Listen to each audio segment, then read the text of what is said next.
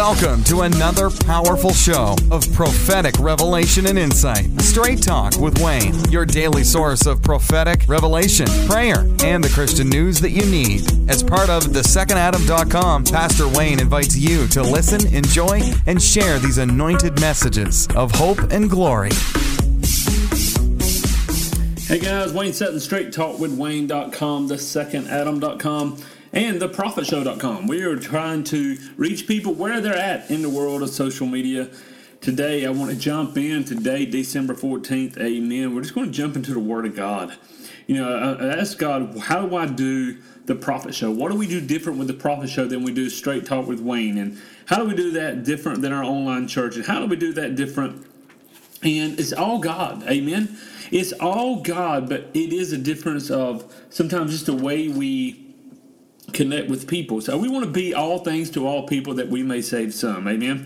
Wow. So do me a favor, guys, if you're enjoying this, like it, share it. Amen. Proverbs 19:3. Proverbs 19:3. When a man's folly brings his way to ruin, his heart rages against the Lord.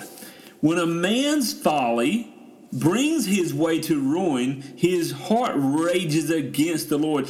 This is the problem I see with probably 90%, I'd say at least 80% of my coaching clients, my counseling clients, is our own folly, our own failures, our own mistakes that bring devastation, and we rage against the Lord. A popular thought in some Christian circles is the concept of forgiving God. Like they need to forgive God because God didn't live up to his end of the bargain or some nonsense. God is God. He's sovereign. Your next heartbeat, your next breath is because he is good. Understand that. Your next heartbeat, your next breath is because he is good. It doesn't have to happen. But because of painful, confusing times in our life, we may feel we need to forgive God. Lord, I forgive you for not being there. I forgive you for not... But my mom died of cancer. Lord, I forgive you for not healing her. Come on. God is sovereign. God is good. There is no mistakes in God. Amen? Wow. The hard reality, the truth, the straight talk. Amen. Can I do straight talk? The straight talk with Wayne. The truth is that sometimes our own bad decisions have led us to our current state of affairs. Read Proverbs. Just read Proverbs. Come on. Yet if we've been home, you know, if we've been blameless in the painful situation, if we've been blameless, if we've done nothing, sometimes life still hits us hard. We just left 9/11, the 9/11 memorial. Those people didn't ask for that. I don't think it was their own folly that brought them to devastation that day. I was standing in the observation deck on the One World Observatory, and it was frightening just to look over the side. It was frightening to look over the side, and I'm in this secure place. It was frightening. It was the height of it.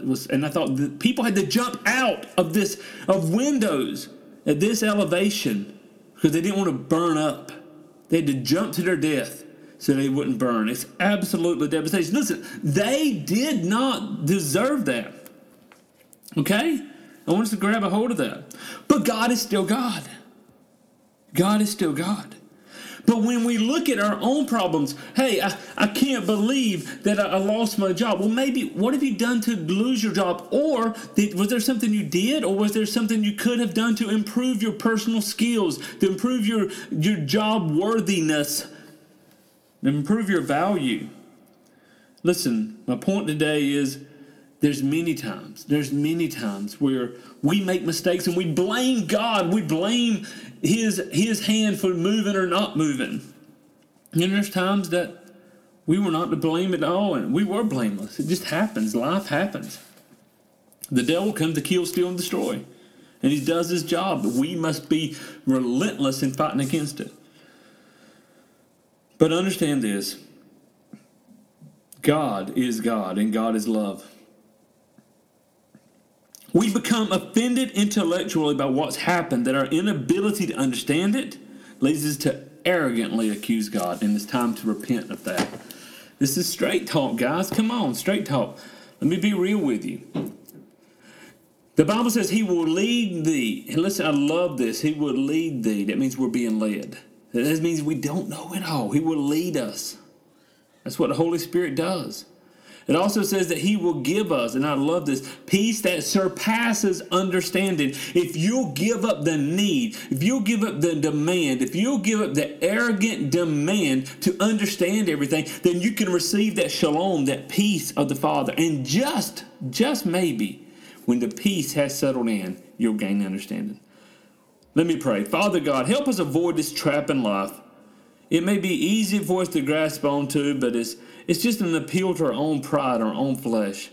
When hard times come, help us to return to you, to seek you, to keep our focus upon you for grace and for provision. We know that you are God above all. In Jesus' name we pray, believing for your provision and your peace, Lord.